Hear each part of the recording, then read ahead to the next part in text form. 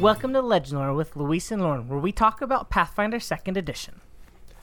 I'm Luis, and I'm a senior developer at Paizo working on the Pathfinder Lost Omens line. I've been playing tabletop RPGs for over 15 years, and I've written for dozens of Pathfinder products. I'm also the GM for Valiant, and I write the Monsters Physique blog here on the No Direction Network. I guess I should also say, I'm one of the co-hosts of No Direction. That's true. We have to add that. Yeah. And I'm Lauren. I've been playing RPGs for 20 years. I've contributed to multiple Pathfinder blogs and podcasts, and I'm currently a grad student in the field of animal intelligence. And this week, we're talking about the plucky halflings. Now, we want to say before we get started that although we know a lot about what we're talking about when it comes to Pathfinder, we want to remind you that we're not providing any kind of official answers. We're here to offer advice, and you can use that however you like. Remember that the official word from Paizo is the only official ruling out there. But don't forget, it's your game. Do what works best for your table. Now, I think halflings are really cool. Despite not having an ability boost for it, they're really charismatic as like a little ancestry of people, you know? Unfortunately, though, there's not a lot about them in pop culture. I think that I can come up with, you know, the Lord of the Rings, the Hobbits, right? Yes. But you don't see a lot of hobbits, like, running around different fantasy worlds. Now, usually if there are little people in a fantasy world, they tend to be dwarves or gnomes or something else. I think people try to stay away from the word hobbit specifically, or even the word halfling, because of the association with hobbits. And wouldn't you know it, the estate of Tolkien happens to be the kind that, you know, protects the use of hobbit and stuff. So I think it's one of those situations. Better safe than sorry. Let's just come up with something else or use something else that already exists. Dwarves, or maybe, you know, tiny versions of elves like Santa's elves or gnomes or whatever. Let's not call it a halfling. Now, one group of halflings that I really liked a lot was the Warhammer Fantasy halflings, where they'd load up these big pots of boiling stew and they'd fire it out of catapults, and they were just they were fun loving, even if they had to be warlike, you know, because it was Warhammer. And I really like this idea of the halflings that are just jolly and they want to have dinner all the time. Yeah, I think there's a lot of memorable instances of halflings, of course, come from fantasy RPGs, because that's where they are most common. And usually it seems that the ones that are more memorable are the ones that try to turn the idea of a normal hobbit, normal halfling on its head. I think, if I recall, Dark Sun has a set of halflings that are very brutal, right, and maybe even like full-on evil, just like as a whole. I think Eberron has halflings that ride dinosaurs and stuff. So, you know, those are all not at all the common depiction of halfling, and I think that's where most people find the most memorable halflings. It's like, oh yeah, it's not the boring Tolkien hobbit. It's something really weird and different. I forgot about the Eberron halflings. Those were Talanta halflings, right? Sure. I don't know the names of the... Yeah. I don't know the other settings very well, unfortunately. I used to play one. I used to play one that rode on a velociraptor. Yeah, that was... I forgot about that character. That was fun.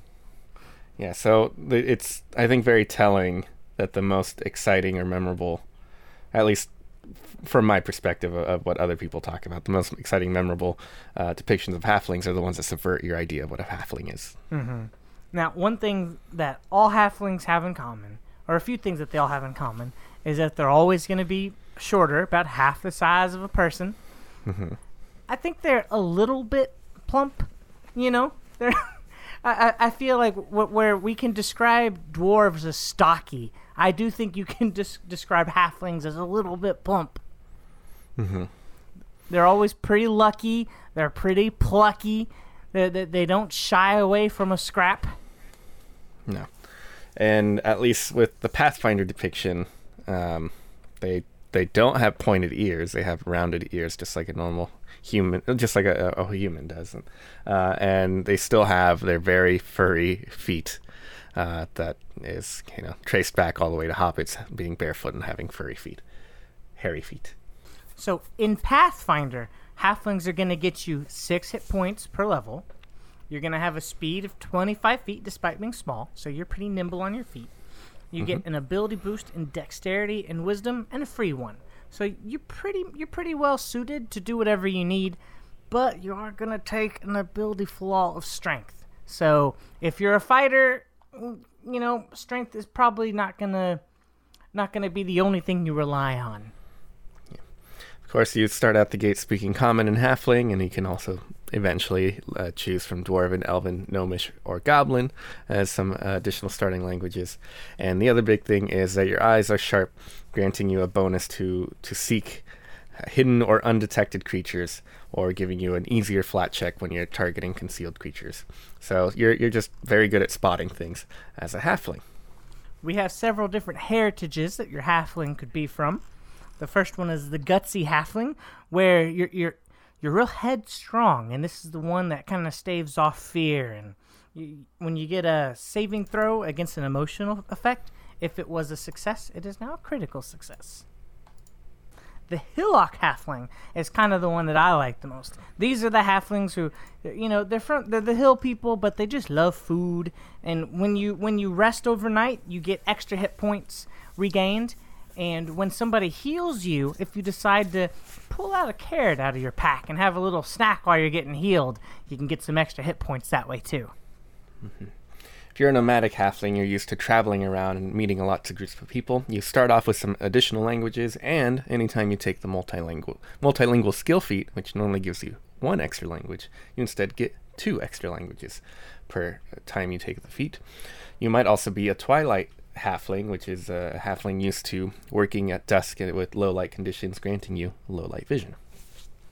Wildwood halflings hail from the jungles and the forests, and they ignore difficult terrain from trees, foliage, and other kinds of undergrowth. Mm-hmm. And if you are looking at the Lost Omens character guide, you might also be an observant halfling, which is a halfling kind of used to being aware of danger and trickery around, granting you a bonus to your perception DC. It's 1 higher compared to everyone else. There's also a really interesting thing, an uncommon heritage for the halflings in the APG. This is the Jinxed halfling. Unlike the lucky halflings that you're kind of used to from the core rulebook, putting that across, you're the inverse. You're unlucky, and in fact, you can never take the halfling luck feat. But if you are a Jinxed halfling, you get a special action that you can do once per day. 2 actions: Jinx, and you curse another creature within 30 feet. They must attempt a will save. On a failure, they become clumsy 1 for a minute, or clumsy 2 for a whole minute on a critical failure. I think that's pretty interesting because it's just like you were talking about. This kind of turns the halfling trope on its head a little bit.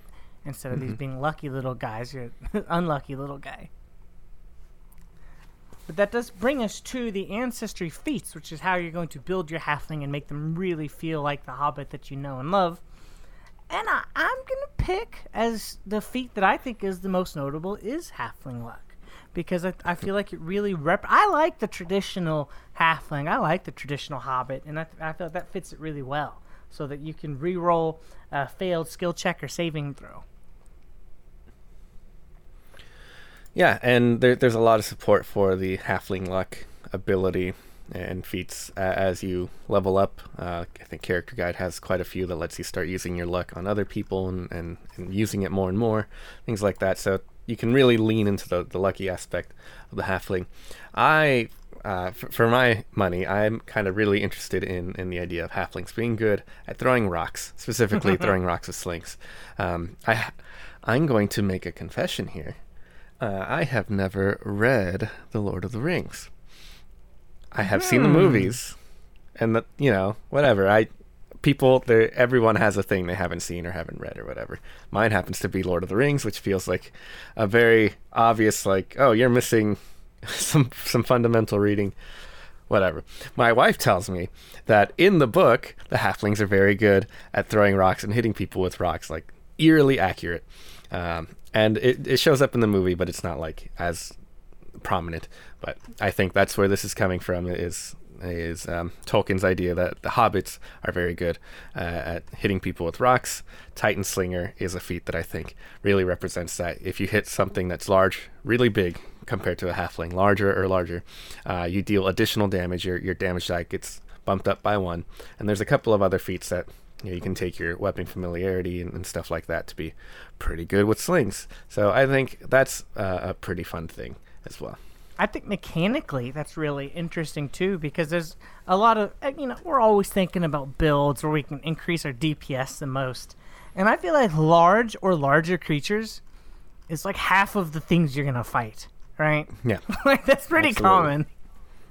Yeah, and especially if you're doing a kind of more wilderness-focused campaign, something like Quest for the Frozen Flame, where you're going to be out in the wilderness a lot, you're probably going to run into a lot of large animals and stuff like that. So it's kind of a perfect thing. And also just the idea that halflings are the David in the David and Goliath equation for this kind of thing is kind of fun too. Now, Luis, you're going to have to help me out on telling me about halflings in Golarion in particular, because I only know halflings from outside of Golarion. Yeah. Well, halflings in Golarion are really interesting. They live in the shadows of other ancestries. Typically, wherever humans live, halflings are there too, to the point where it's kind of eerie how they're always just off to the side, ready to help out with whatever. They have their own societies and whatnot that live alongside human societies or elven societies, other major societies. But they kind of do their own thing while being just on the other side of the fence or even commingling with some of these existing societies. There's no explanation as to why that's happened and why that continues to happen. I think that'd be an interesting thing to delve into someday, is explain, okay, well, if humans showed up and halflings felt like they were already there too, what's up with that?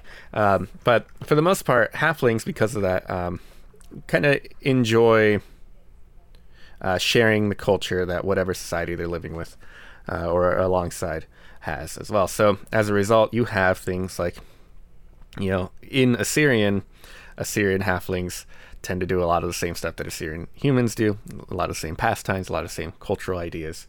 Same thing with up in the lands of the Lenorm Kings or Barissia or wherever halflings are, they're kind of adapting to whatever the local culture is. And as a result, a lot of halfling ethnicities are actually the exact same as human ethnicities. So if you're a Varissian human, you're going to find Varissian halflings nearby. If you're meeting Ulfin humans, you're going to find Ulfin halflings, and they're going to have similar traits. They just happen to be about half the size and have furrier feet, of course. So halflings are very much a mirror that gets put up to the societies that live next to them. And they try to take the best aspects of whatever societies and cultures they're mingling with as a result. But halflings also do have their own unique cultures in some places as well. Specifically, there's a couple of different halfling groups that are mentioned in the character guide. One of them is the Chilaxian halflings, who have kind of their own unique take on their culture, because they're not the kinds that want to be subjugating other halflings. They're living these kind of rough lives, so they've kind of developed their own unique culture as a result. But I think more uniquely are some of the other groups. One are the Jarrick halflings. Jarricks live in the Barrier Wall Mountains in northern Garun, so they live along like the mountains of Assyrian and Thuvia and stuff, and they live just up in the mountains. They're used to growing up in mountains and scaling mountains and falling off mountains. They're like the mountain goats of halflings. And I think a few interesting things is that they're really rough and tumble because they have to be, they're falling off mountains and stuff and learn to be tough. They also tend to live in communities where it's totally fine to run around naked. It's kind of a goofy thing, I think. It's kind of fun. And the other thing that they got going is that they tend to come together in small groups, about adventuring party size, called bill bands. About a cross between a club and a gang. And they just go around jumping off mountains, doing sports together, or sparring, or finding some kind of similar pursuit. Just a couple of friends that are like, oh yeah, we all like this stuff. Let's go run around the mountain together and make our own group. Let's go run around naked and push over goats. Yeah, absolutely. Another group that's mentioned are the Merini halflings. Merinis hail from Iobaria, just off to the east of the River Kingdoms and the other stuff, just off the map. And Iobaria is a land that's been kind of racked with plagues and stuff over the years, and as a result, a lot of Merini populations have kind of been cut down over the years, and what's left have become kind of an anxious group. They're used to, hey, things could go wrong. We're a nomadic people. We got to always be both on the lookout for good things, but avoiding the bad things that are around. And they tend to be very anxious as a people. They actually have these strings that they hold on to called halonets that they just kind of constantly fiddle with and play with. They wrap them around their fingers or tie them into knots and stuff to keep their minds and their hands occupied. Interesting people. Oathbonds are really fun. They're what I like to call the time halflings. These are the halflings that existed in New Thassalon way back in the day, or that existed in ancient Thassalon, excuse me. And then when stuff happened that brought an Thessalonian city from 10,000 years ago to the present day, suddenly there are halflings from 10,000 years ago that have these completely different thoughts and culture and life and stuff that are now time displaced. So they're ancient Thessalonian halflings that now are kind of trying to claim their own new identity in this new world. It's pretty interesting, but calling them time halflings is just the fun thing. We also have the Sango halflings, which are a group of halflings in the Mwangi Expanse. We talked about them in our Mwangi Expanse episodes, but they're kind of also a nomadic people that are very isolationist for the most part. You can go back to those episodes to hear that. And the last group here that we have are the Ulams. They live in the Verduran Forest, which is off to the east of the Inner Sea. They're next to Taldor and Andoran and Galt. It's a big forest, and they live, I think, the closest life to a hobbit life. They are a bit... they tend to have a bit heavier set frames and live slower lives and kind of just more laid back lifestyles. And it's nice to live in the forest and be kind of left alone, and that's what happens when no one is bothering halflings. It's like, oh yeah, they take life at their own pace and enjoy the ease that life can bring when no one's bothering you. Now, if you're going to build a halfling character in Pathfinder, we've got some hints for you. So for a halfling name from the core rulebook, it's usually 2 or 3 syllables with a gentle sound that avoids hard consonants. So we've got a few of those we've picked out. We like to do bad accents on these episodes, but this is one where I need some advice, because I don't see halflings as having like their own distinct accent, especially since they're living alongside people and kind of are humans and picking up the culture of the humans a lot of times. That means that they're going to have those same human accents. So, yeah. Like I picked a sentence for us to do, but like I really don't know how to do a bad accent for it. You might not do an accent. You might have specific delivery for it rather than, throwing a Scottish accent or a raspy voice for a goblin. Because I think halflings can come across much more hopeful and optimistic than a lot of people. So, very upbeat, very excited. So maybe instead of putting on an accent, it's just how you say it, right? It's just more than anything else. Well, now, I've heard today already that you like the halfling tropes that are kind of turned on their head. The sentence I've prepared for us, this is very much so the trope. This is not turned on its head at all. Would you like to come up with something else? No, I think this is fine. Okay. Because what we're talking about ultimately are halflings in Pathfinder, and halflings in Pathfinder are more of your classic tabletop RPG halflings. Okay. So, yeah. Well, how about I'll start off for us. As I mentioned, I really like the Warhammer Fantasy kind of halflings, and that inspires me a lot. So my halflings are all these plucky, like rough and tumble, adventurous sorts. Like they might be smaller, they might have a ability flaw and strength, but they're not afraid to get their hands dirty.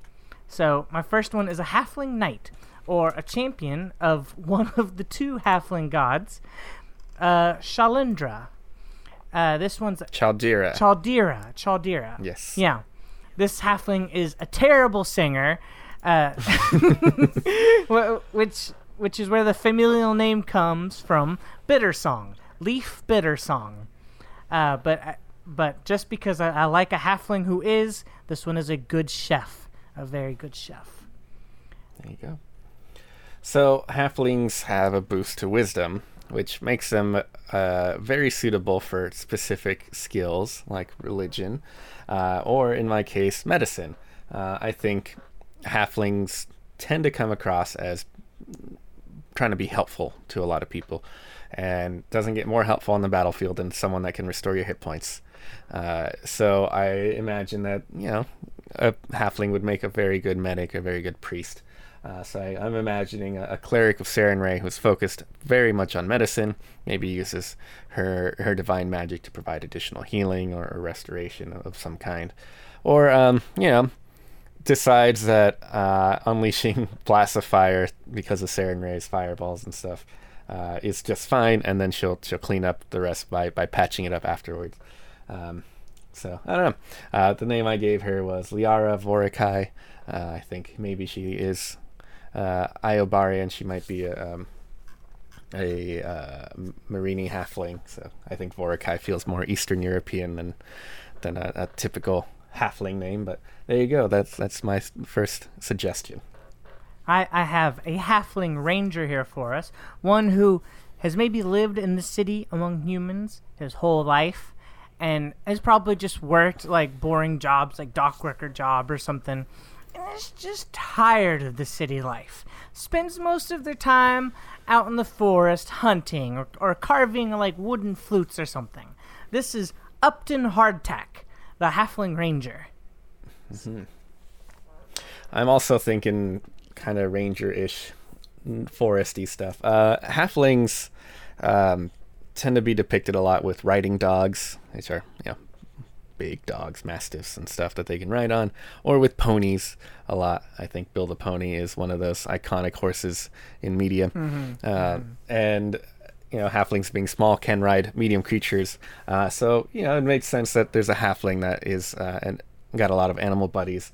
So I imagine a druid that possibly takes the Beastmaster archetype to just have a bunch of animal companions, maybe a bunch of dogs, maybe several ponies, maybe a combination of both, or other animals. I'm sure a friend to animals could be a friend to all.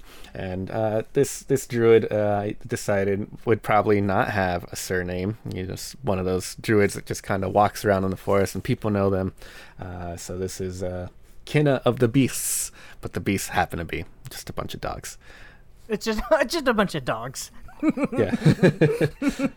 That's great. My last one, and this is perhaps my favorite, is a halfling investigator. This is, but less of a detective, and I guess it could still be detective, because I picture this halfling as like the future captain of the guard, mm-hmm. A forever underdog, a fighter with brains over brawn. This is Pakolo Underfoot. My final halfling focuses on the thing I was talking about earlier, slings. Wouldn't you know it, you don't have strength, but you can still be a pretty good fighter that focuses on ranged weapons. And why not focus on a sling? You can take your halfling familiarity to get the halfling sling staff or other weapons, and just be very good at slings and throwing rocks at people. And as a fighter, you'll probably crit a lot, so that's nothing to sneeze at, I think. And the one, this halfling I've decided to name Bolo Proudsong, because I imagine him constantly whistling and singing songs about his victories, having knocked out his latest foe with just the smallest rock he found. Now, I did notice that I think we left out two of the more common halfling mm-hmm. ones. I feel like you would see a lot of halfling rogues. I think that's a really common halfling class. And I also think that Bard fits halfling really well, too, just by their kind of love of life, Yes, I think that is so much in agreement that Paizo even made their bard iconic a halfling. So Yeah. yeah. So and yeah, I think rogues are a very good fit for halflings. They were especially a good fit for halflings in the 3rd edition PF1 days, because as a small creature, you also got bonuses to hiding and stealth and stuff. And then your dex focus is perfect for rogues. My very first character in D&D was a halfling rogue. Oh. And I figured I should try something else for these 3 builds, because I've already done the halfling rogue build. My very first character is very boring and very vanilla. It was a human fighter. There you go. But I mean, there's a reason that human fighter is like the most common combination. It's because it works and it's fun. Yeah. So we do have to do bad accents. I'll pick I want to pick Upton Hardtack. I want to pick my halfling ranger who's tired of the city life. And he's going to say, what's he going to say? I've come prepared. I've packed roast chicken, steamed carrots, buttery corn, and a flagon of ale. I think Liara comes across as a more chipper halfling, which, look at me setting myself up to do a voice for Yes. a female character. I just imagine that it's, whatever. It's fantasy. It's supposed Use to be your a bad imagination. accent, remember? Yes. But she'd probably be the type to say, I came prepared. I've packed roasted chicken, steamed carrots, buttery corn, and a flagon of ale. Oh, that's good. That was actually really good. So that's what we've come up with. But now we're going to look at the questions that you, our listeners, have come up with. And these all have a similar theme to them. And that is Golarion lore. Unfortunately, there's not a lot of Golarion lore out there. So we're going to just do the best we can. Yeah. The different ethnicities and groups that I talked about earlier, Othobans and so on, are, I think, the first real attempt to flesh halflings out a bit more in Pathfinder. But unfortunately, it's, I feel, not enough to build a lot of stuff around on halflings just yet. Who knows? Maybe in the future there'll be more stuff. I think there might be some hints about what else halflings are up to elsewhere in the world. Guns and Gears has a section on Arcadia that mentions halflings that ride rocks. They're mounted on rocks and watch over mountain passes and stuff. That's cool, but I mean, that's just a one sentence thing and hasn't been really developed further. So we'll see what comes in the future. But for now, halflings I like them.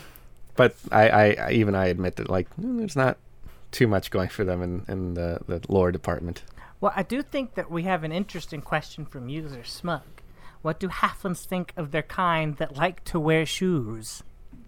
I think that's halfling blasphemy, right? None of the halflings depicted in Pathfinder ever wear shoes, and I think that's a mandate, right? The halflings have to be barefoot. So this would be really, really, really, really weird. A really, really, really unique halfling wanting to wear shoes. And it'd probably be like getting lots of strange looks and stuff from not just halflings, but anyone. I think this is the opposite of that. I can definitely see halflings going through a phase in their teenage years where they wear shoes. Sure. A rebellious halfling, just like, and all the adults, like, they think it's silly. They're like, why are you wearing shoes? But they're gonna let them have it. It's the rebellious halfling youth wearing their shoes. I definitely see halflings, though, being of this mindset where they're probably more accepting of people with different lifestyles, I think they could tolerate that. I don't think they'd get it. They'd be like, isn't that uncomfortable, But they'd wear it. I don't know. I think they'd tolerate it. Sure.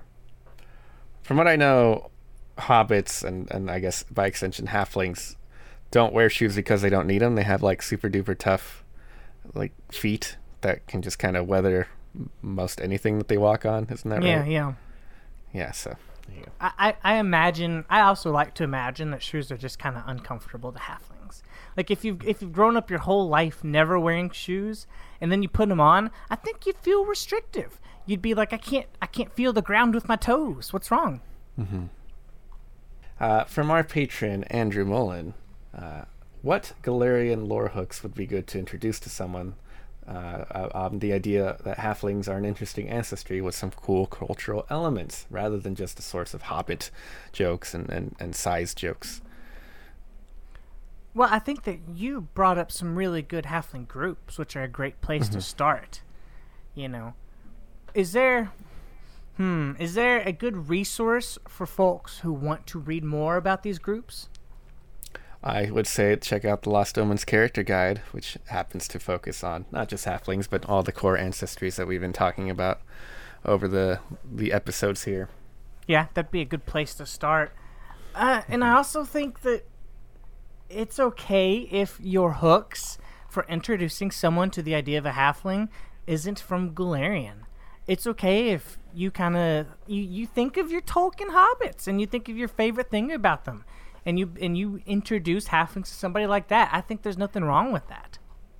Yeah, and another thing you can do is just that the idea that they map to existing cultures and stuff. If you find an interesting culture in the setting somewhere, you like the ancient Egypt of Assyrian and stuff, you can just say, hey, grab that, and you also happen to be a halfling, right? It's very easy to map onto that idea more so than being a halfling, but that's not a very satisfying answer, I recognize, but I think that is what it is at the moment. I think that Patron Dom has a really fun one that we can talk about. Halflings in Galarian seem to use a lot of slang. What's your favorite such slang term? So I think what Dom is talking about here is there's a sidebar in the character guide on page 45 if you're playing at home. It's just a slang sidebar. Talks about a couple of different things that halflings say that are kind of unique to halflings. For example, they refer to anything that's super easy, a super easy task. It's like, oh yeah, that's just apple jumping, because it's super easy to jump over an apple. Even halflings, as small as they are, can jump over an apple. So anything that they consider easy, that's just apple jumping, no big deal. Or anything that is really laborious and drudgery, they call zombie work, because only zombies would enjoy that kind of thing. So there's a couple of different interesting ones here. I like side. If you're being side or if you're a side thing, you're sneaky, because it's the only something can catch you out of the side of an eye, because you're so sneaky. They wouldn't be able to see you directly. They just barely catch a glance of you out of the side of the eye. I think the only one that I know off the top of my head is Longshanks. For talking about just the taller ancestries. And I always thought that was fun. But I love the idea of just coming up with these different slangs for your character too. I think that's a great idea. Well, it's time to apple jump into the outro as we side out of here, because that's all we have for you today. Make sure to check out the rest of our content on the No Direction Network. If you like this show or any of our other blogs or shows, please consider supporting us on Patreon at patreon.com/nodirection, because it's the support of our patrons that make this all possible. Until next time, I'm Luis. And I'm Lauren. Thanks for listening to Legend Lore, and as always, it's been legendary.